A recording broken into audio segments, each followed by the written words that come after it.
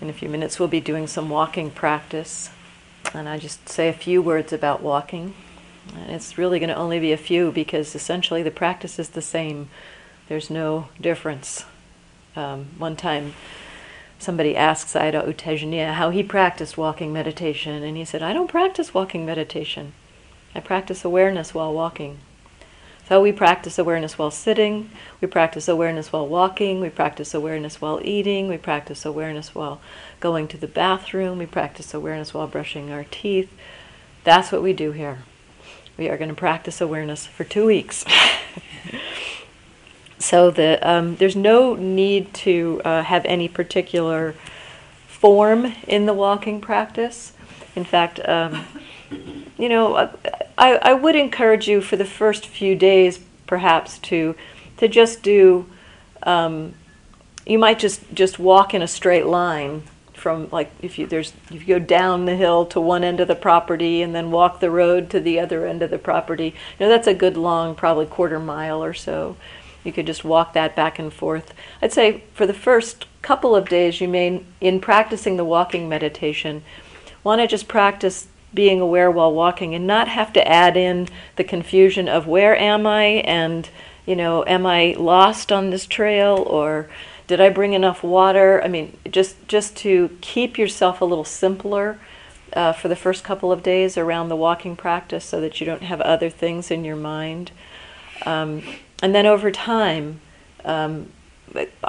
feel free to use the trails for the walking as you get really familiar with them.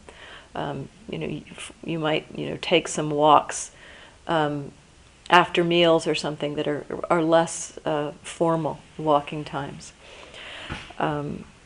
So walk at a natural pace in this practice.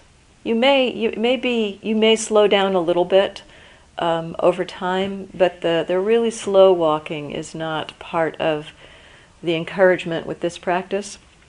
So just walk at a natural pace, relax, notice that you're aware and what you are aware of.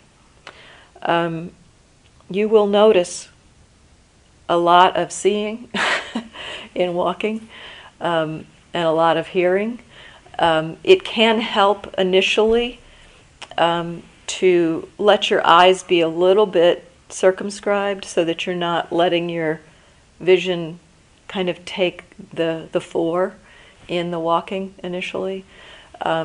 Again, that over time we are working towards just being aware of how our minds work and what they do. And so, you may be walking and then see a chicken across the road, and it's like the mind will naturally follow the chicken across the road. So just noticing that that's what the mind does. We don't have to try to stop it and have some idea, oh, I'm not supposed to be watching a chicken, I'm supposed to be, what am I supposed to be aware of? We're supposed to be aware of what we are aware of. So just, am I aware? What am I aware of? From time to time, check your attitude. It's the same practice. It may seem a bit, there's a lot of objects out there in walking, so it might seem a little bit overwhelming at first. So again, you can simplify a little bit initially if that's helpful for you. Keeping your eyes down. It's okay though to have more than one object at a time. See how the mind deals with multiple objects. Does it take them kind of in a panoramic way? Does it move from object to object? Oh, there's a bird, there's a leaf, there's a footstep, there's a breath. Does it kind of move from object to object?